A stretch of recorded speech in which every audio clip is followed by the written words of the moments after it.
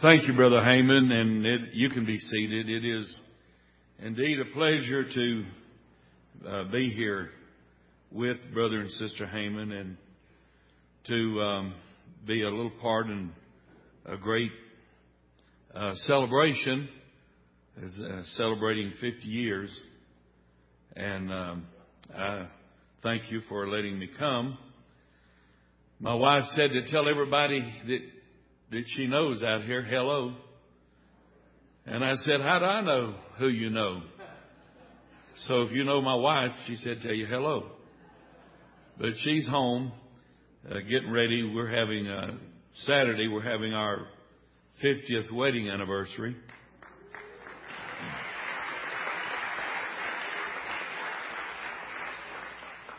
One man was talking about his, been married 50 years, and they were complimenting him on that. He said it's been like 5 minutes underwater. But really, it's been a great 50 years. But that's Saturday. Then Sunday, we're celebrating our 40th anniversary of pastoring Sunday and Monday, our 40th pastoral anniversary. Brother Jeremy Shields is going to preach Sunday, and Brother Ray Major is going to preach Monday, and then he's going to go to the Promised Land Tuesday morning. Our bus takes him and his young people out there.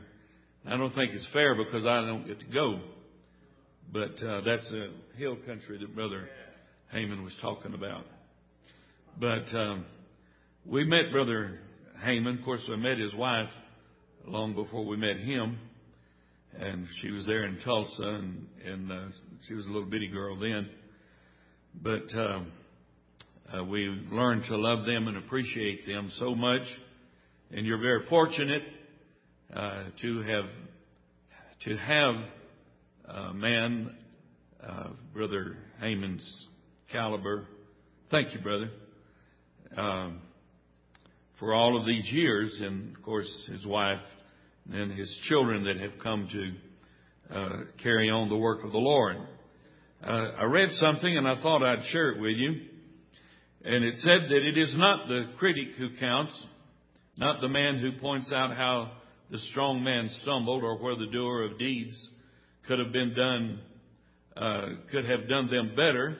The credit belongs to the man who is actually in the arena, whose face is marred by dust and sweat and blood, who strives valiantly, who errs and comes up short again and again, who knows the great enthusiasm, the great devotions, and spends himself in a worthy cause, who at best knows in the end the triumph of high achievement, and who at the worst, if he fails, at least he fails while daring greatly, so that his place shall never be with those cold and timid souls who know neither defeat nor victory. And that was a speech given by Theodore Roosevelt on April the 10th in 1899. So you can look at a man who has been in the arena, and I'm sure that if you could see the soul on the inside, you'd see a lot of scars and something besides that congenial smile that he is constantly portraying to you.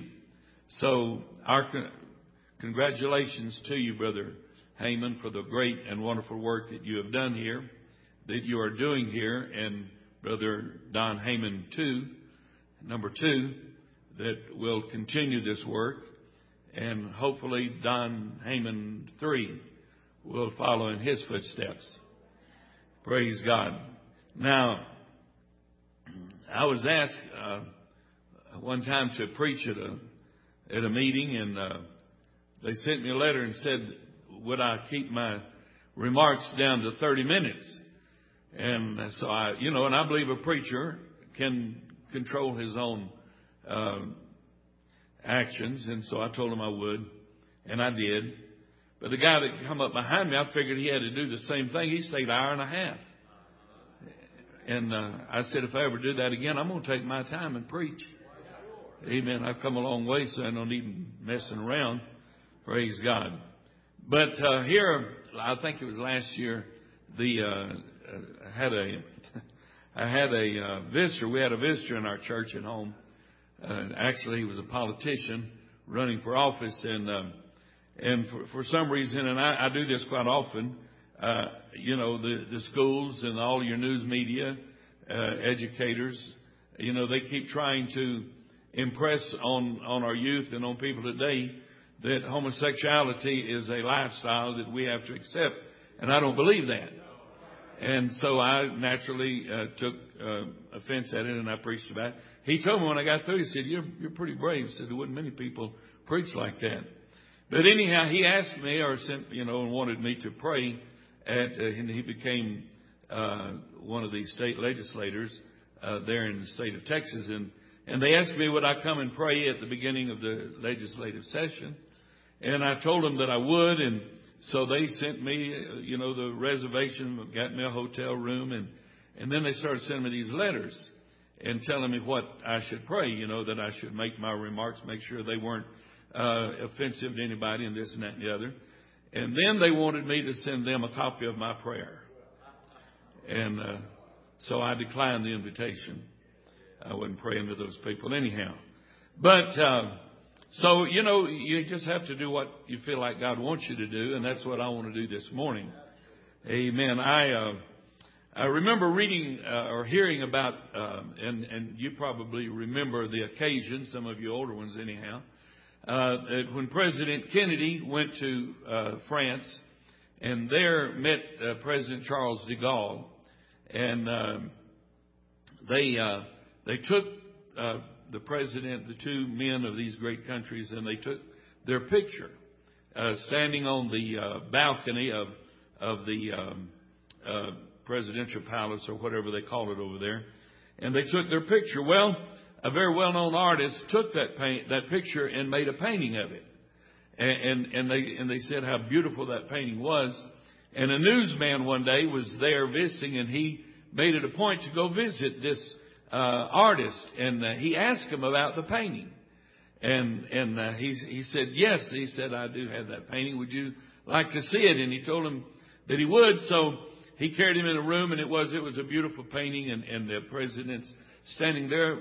And he was there that day when the picture was made. But there was the one thing that he didn't remember, and standing between the two presidents was one of the most beautiful women that he had ever seen.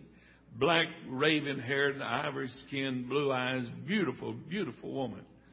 And he asked him, he said, I don't remember this woman being there. He said, who is that? Oh, he said, that's my wife. And this artist was an old man. He was old. He said, how in the world did he get a beautiful woman like that? And he said, that's my wife. He said, would you like to meet her? He said, I sure would. And so he went back in the residence there, and he brought his wife out. But she was old and wrinkled, and she was anything but the beautiful woman that was there on that painting. But what he had drawn in that painting was not what his wife was now, but it was what he remembered her as being.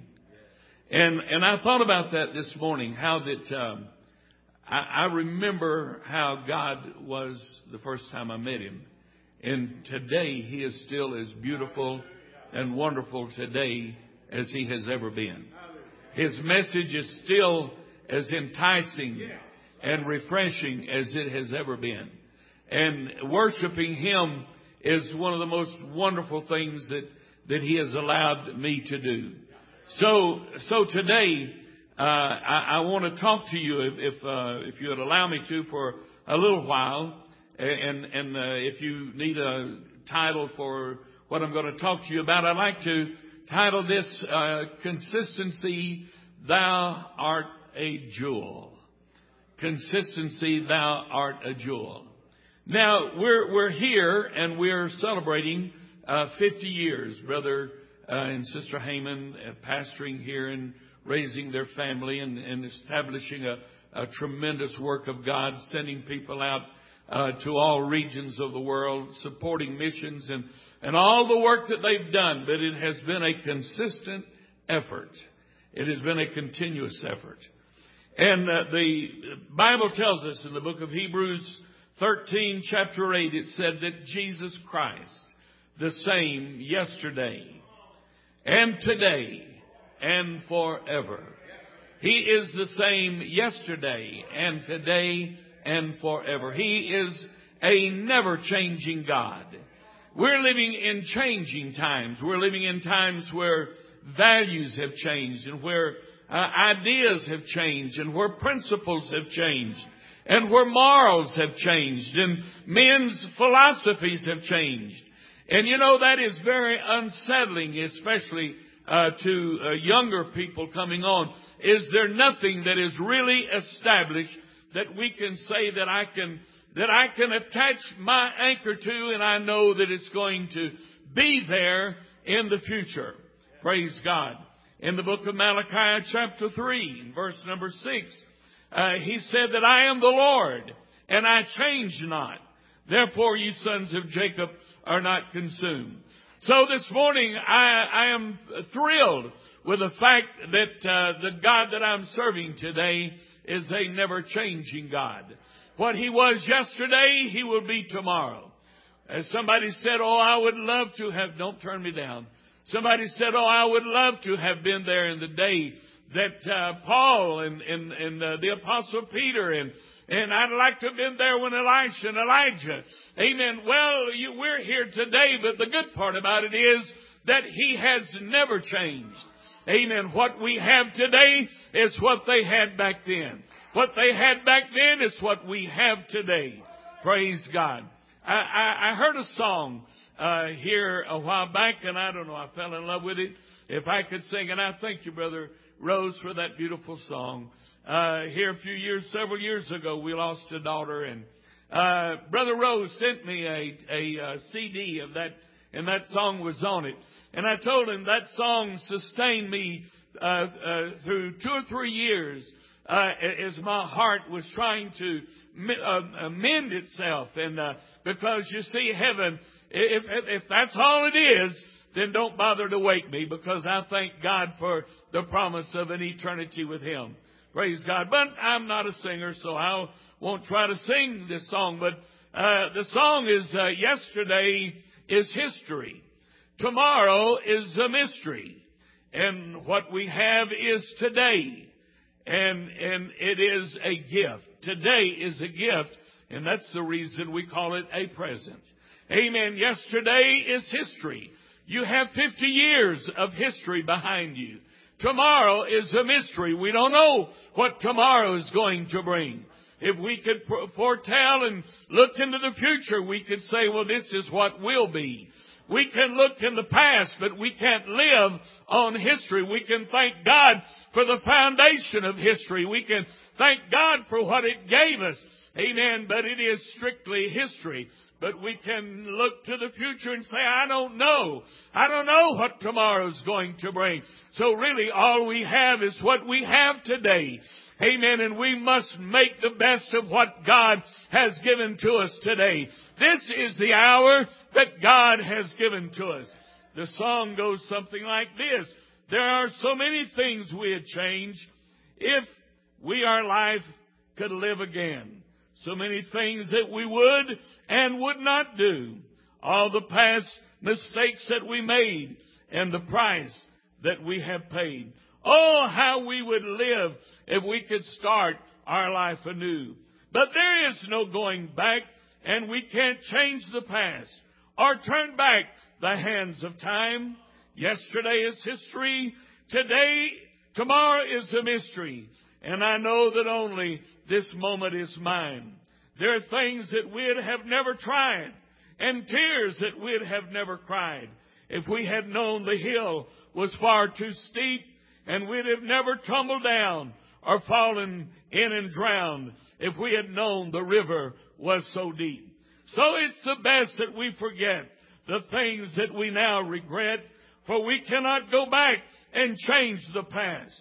Let us use those old mistakes, a better life to make, and tomorrow we may find the dream at last.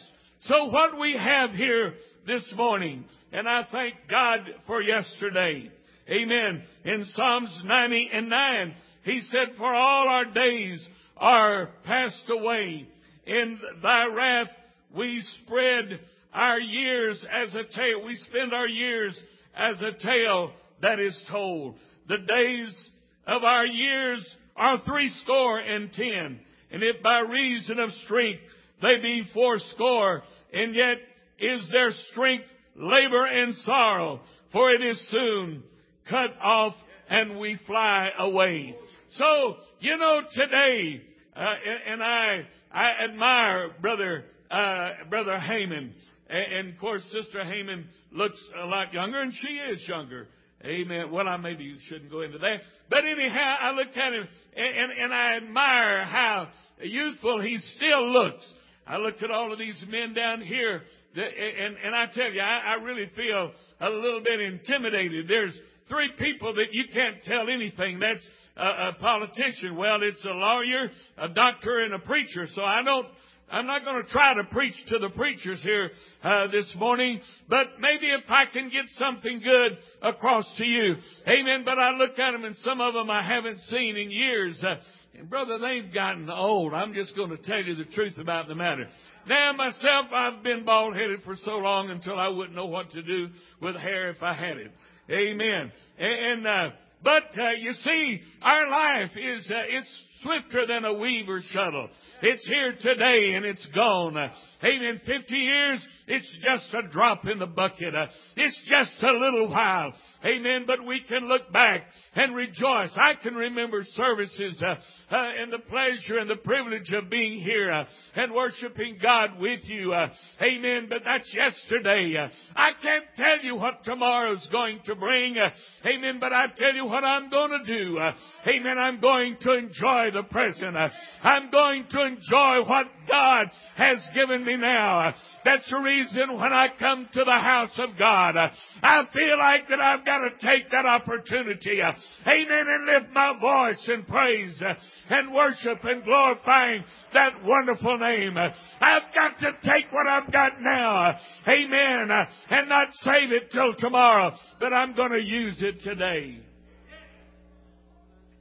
He said, my days are swifter than a weaver's shuttle, and we are spent without hope. Oh, here a few years ago, I bought 2 suits. And two of my favorite colors, black and brown. And I love those suits. I mean, I had them special made. They ordered them, and they had put my name on the inside of them. And the brown one, I just loved it. And I'd wear it, just all the time. In fact, I wore it so much, people won't know where I got it shined. But the black one, I really did like it. But I saved it. And I said, I'm just going to wear this to funerals and weddings, county fairs and cakewalks. I'm just going to keep that suit for special occasions. And it would hang there in the closet, and it hung there. And of course, as time went on, and there's anything I love to do, I love to eat. And thank you for the wonderful meals and the good food that we've enjoyed, and the banquet the other night, and the basket that you said. I love to. Well, kind of what comes with eating is you gain a little weight. And one day I said, I had a funeral or a wedding or something, and I pulled that suit out, but it didn't fit anymore. I saved it, but it wasn't any good. I think about serving God. Well, what are we saving our praises for today? Amen. What am I keeping my worship for today? Is there going to be a better day to praise God? Is there going to be a better time that I can lift my voice to God? No, sir. Amen. Every day that God gives to me is a good day to praise the Lord. The writer said, this is a day the Lord hath made. We will be glad and rejoice in it. This is a day that God has given to me.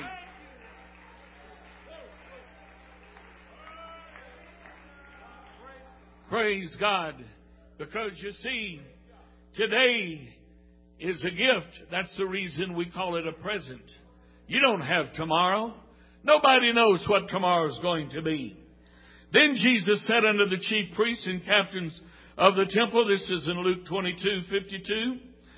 Of the temple and the elders which were come to him, be ye come out as against a thief, with swords and staves, when I was daily with you in the temple, you stretched forth no hands against me.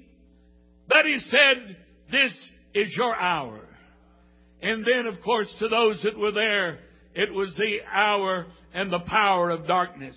But I believe if we could hear the voice of God this morning, He would tell this church that this is your hour.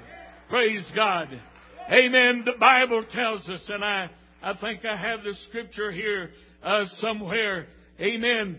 And He said that, those that carried us away into captivity required of us a song. And the writer said, how can we sing a song in a strange land? We have hung our harps on the willows.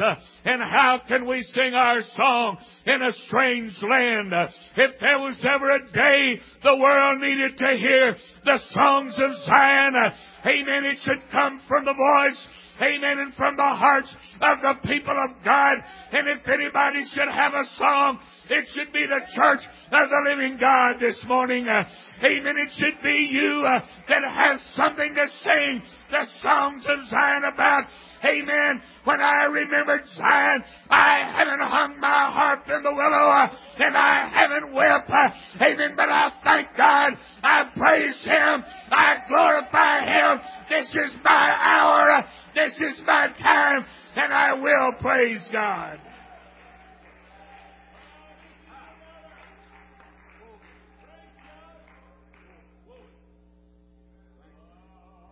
Praise God.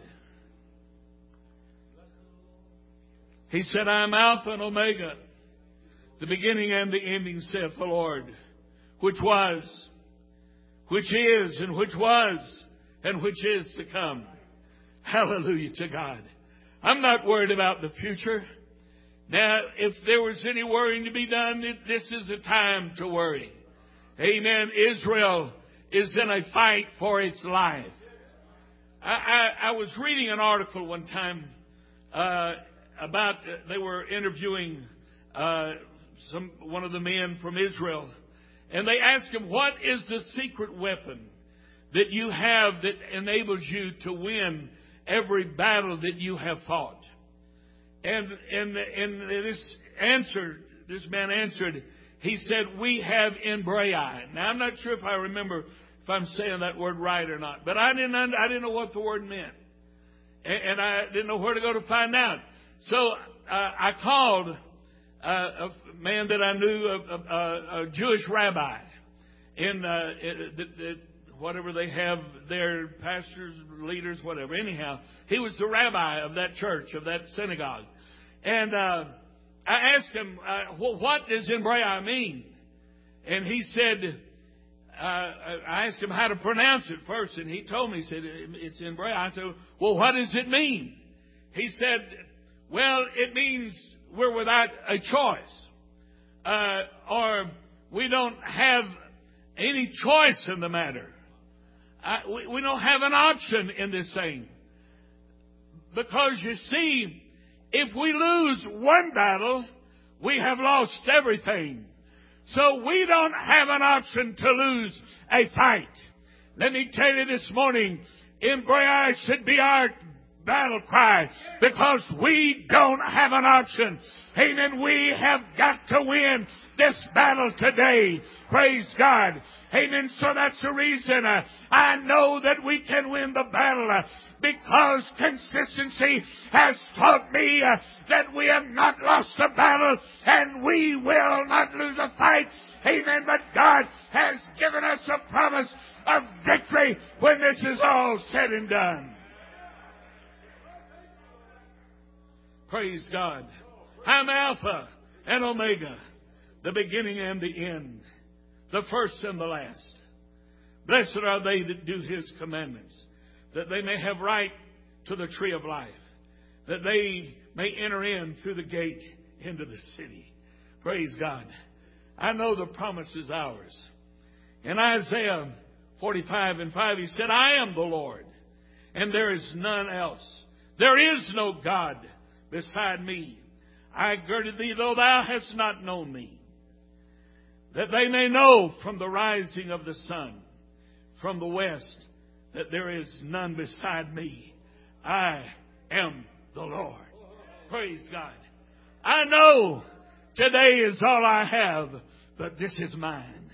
Praise God. There was an officer in the Navy who had always dreamed of commanding a battleship. He finally achieved that dream and was given commission of the newest and proudest ship in the fleet. One stormy night, as the ship plowed through the seas, the captain was on duty on the bridge. When off to the port, he spotted a strange light rapidly closing in on his vessel. Immediately, he ordered the signalman to flash the message to the unidentified craft, alter your course 10 degrees to the south. Only a moment had passed before the reply came, alter your course 10 degrees to the north. Determined that his ship would not take a back place to another, the captain snapped out the order to be sent, alter the course 10 degrees. I am a captain. I am the captain. The response beamed back, alter your course 10 degrees. I am Seaman Third Class Jones. Now the infuriated captain grabbed the signal light, and with his own hands he fired off the course. He said, alter your course. I am a battleship. The reply came back and said, alter your course. I'm a lighthouse. Praise God. I thank God that you've had a lighthouse here. Amen. That has not altered his course. It doesn't matter how important any of us think we are. God's Word stands forth as an unchanging beacon, and everybody else has got to change their course, amen, to meet His qualifications. God has already laid down the path that we are to follow, and we've got to own. I don't care who you are. The church does not change, amen, anything to accommodate you, but you change to accommodate the church today. Praise God. Amen. We have something we can be proud of. Consistency. Thou art a jewel this morning. It doesn't matter how important you think you are. Somebody said they're going to vote here in the near future whether to accept television. Amen. I don't care what they vote. They can vote it's good, bad, or indifferent. But it's not going to change that it still ain't right. Praise God. Jeremiah 35:1. The word which came unto Jeremiah from the Lord in the days of Jehoiakim, the son of Josiah, king of Judah, saying, Go to the house of the Rechabites, and speak unto them, and bring them unto the house of the Lord, into one of the chambers, and give them wine to drink. Then I took Jezaniah, the son of Jeremiah, the son of Habazaniah, and his brethren, and all his sons, and the whole house of the Rechabites.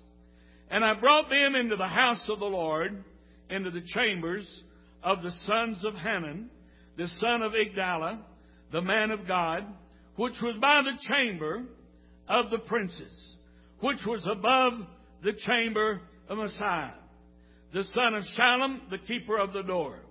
And I set before the sons of the house of the Rechabites pots full of wine and cups. And I said unto them, Drink ye wine. But they said, We will drink no wine. For Jonadab, the son of Rechab, our father, commanded us, saying, You shall drink no wine, neither ye nor your sons, forever. Consistency, thou art a jewel. Neither shall you build houses, nor sow seed, nor plant vineyard, nor have any. But all your days ye shall dwell in tents, that ye may live many days in the land where you be strangers. Thus have we obeyed the voice of Jonadab, the son of Rechab our father, and all that he had charged us, to drink no wine all our days. We, our wives, our sons, nor our daughters, nor to build houses, for us to dwell in. Neither have we vineyard, nor field, nor seed, but we have dwelt in tents, and have obeyed, and done according to all that Jonadab our father commanded us. Now the Rechabites were a nomadic people. They were a tribe of Jewish people, but they were not Jewish, but they were of the Kenite race. And they were connected with the Amalekites, from whom they separated themselves and made close alliance with the tribe of Judah, which was on the southern borders. They took up their dwelling there. While, however, the main body of the Kenites gradually adopted the settled habits and dwelt in cities, and the Rechabites persisted in leading the free desert life. In this determination, they were fully confirmed by the influence and authority of Jonadab, who was in Jehu's time. Now, if you remember, after Jehu destroyed Jezebel and the followers of Ahab, and he was driving his chariot, and there was a man that was meeting him, and he called out to him. He said, "Is your heart right with my heart?" And Jonadab said, "My heart is right with your heart." He said, "Get up here in the chariot and ride with me." Praise God. So the object of Jonadab in endeavoring to preserve the nomadic habits of his race was probably twofold. Now, this is what one of the commentators said. I didn't know this. I read it. And if you find out, you'll read it. He wished first to maintain among them the pure morality and the higher feeling of the desert, contrasted with the laxity and effeminacy of the city life. See, that mess was going on back then. It was sin then, and it's sin today. Praise God. And secondly, he was anxious for the preservation of their freedom. Their obedience to Jonadab's precepts is employed here now by Jeremiah. Jeremiah has called these descendants of Jonadab, who was the descendant of Rechab, and said, God told him, take them down to the church house and put some wine out there and tell them to drink. Now, these weren't Jews. These were not people that had received the commandment from God. This was a commandment from an ancestor that lived 277 years before this. But they were brought by the prophet of God, and God said, drink the wine. And they said, we will drink no wine. We have not to this day, and we're not going to change today. Oh, hallelujah to God. Consistency, thou art a jewel. Praise God. Consistency, thou art a jewel. I like to, and I don't like to use the pastor, but I'm going to on this. If you'll permit me, I'd like to ask Brother Heyman to stand here, would you please?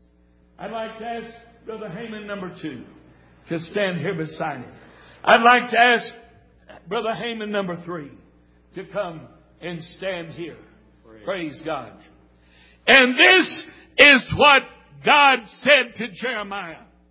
Jeremiah said, into the house of the Rechabites, Thus saith the Lord of hosts, the God of Israel, because you have obeyed the commandment of Jonadab your father, and kept all of his precepts, and done according unto all that he commanded you. Therefore thus saith the Lord of hosts, the God of Israel, Jonadab, the son of Rechab, shall not want a man to stand before me forever. In other words, God said, you're going to have a man from the descendants of the Rechabites that's going to stand before God forever. Praise God. It's a shame that Brother Colin Heyman, who my mother and father knew very well, amen, is not here this morning. Amen. But because there was a consistency, amen, there was truth that was preached. There was holiness that was preached. Amen. There was something that was instilled in their heart. They have not changed their message. They have not conformed, amen, to somebody else that they can have a bigger crowd. Amen. God has said there's going to stand before me from the house of Haman a man forever. And that should be our desire. Amen. To see somebody that God has said will stand before me forever. Hallelujah. Let's give God a big hand clap.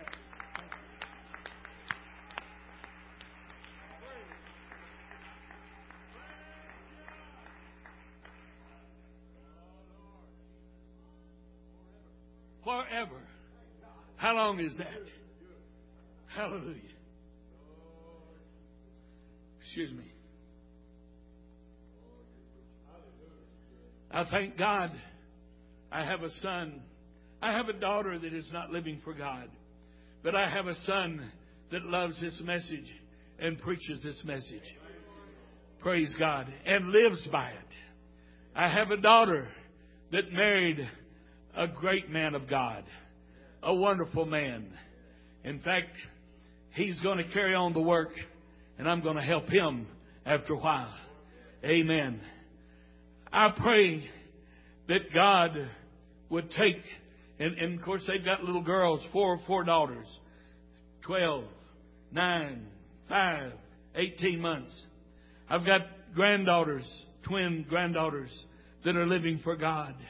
I pray that there will always be a Duplissey standing before God. And I tell you, the only way that I can ensure that is to keep preaching this one God. Jesus' name message. It never gets old. It never gets boring. It never gets dull. It never gets unimportant. It never takes a back seat.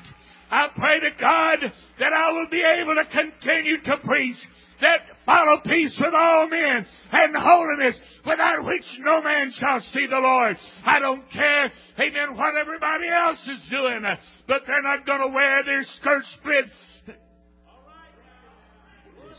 Let's just leave it there. Amen. Oh yeah, you say, well, what difference?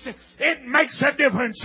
It may not mean very much, but I want to tell you, there's got to be something handed down to that little 18-month-old that can say, my grandpa and my great-grandpa and my daddy, amen, preach this, and I'm going to live by it.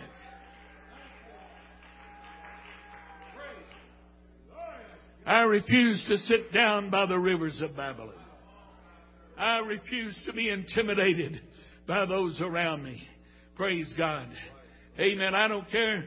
Say, well, and I'm just preaching, so, I'm not taking your pastor's place, but I don't believe that, that a wedding band will send you to hell. But I'm going to tell you one thing, it sure does open up a lot of doors for a bunch of stuff that will.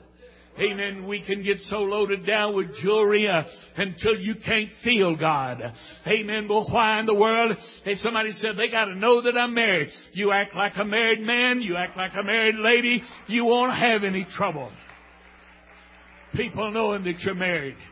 Woman told my dad one time, said, well, I have to wear this because I went to the shoe store and that shoe salesman put his hand around my ankle. My dad said if you'd have slapped him off of that little stool he was sitting on, he'd have known you was married. Praise God. It takes something to live for God today. Amen. And because he was consistent, he's consistent. And praise God, if God uses him, number 3 will be consistent. But it's got to stay in the church. Amen. Consistency. Thou art the beauty of what we have today. Praise God, praise God.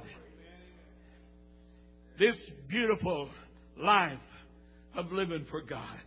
Hallelujah. This beautiful experience of living for God. It didn't start with me. Amen. You know, we've got to know how to treat one another. Praise God. I don't think there'll ever be a problem with how Don, the second Don, treats the first Don. And I'm not saying that disrespectfully. Amen. I know churches where so-called they think they're apostles and prophets, that they destroy churches, destroy the work of men that have invested years and years until they can no longer even worship there. Praise God. I've opened my door for them. And of course, I've been criticized for it, and I don't care. Amen. But I'm going to tell you something. Consistency, thou art a jewel.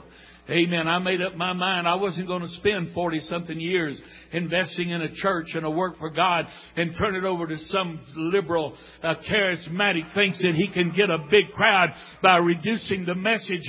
Amen. By letting the standard down. Amen. I'm going to tell you something. If cutting hair was wrong in Paul's time, it's still consistent. It's wrong today. Hallelujah to God. Amen. If it was wrong then, it's wrong today. So to me, the very fact that you see the same thing, the last time I was here, Brother Heyman, I say consistency, thou art a jewel. And I think it's beautiful this morning. Praise God. It's been my pleasure to be here. I've enjoyed it tremendously. I enjoyed Brother Lyle's message yesterday, and now I'm like you. Brother Ballester, yes, he's bald-headed as I am. Amen. I knew my time was coming. Amen. Flies can't land on his head. They use it for a ski board. Amen. And the message last night that Brother Alviar preached, and amen, Brother Garrett's going to preach there, and amen, every part of it. I've enjoyed and boy, I sure have enjoyed that eating part too. That is what is so good. Amen. God bless you.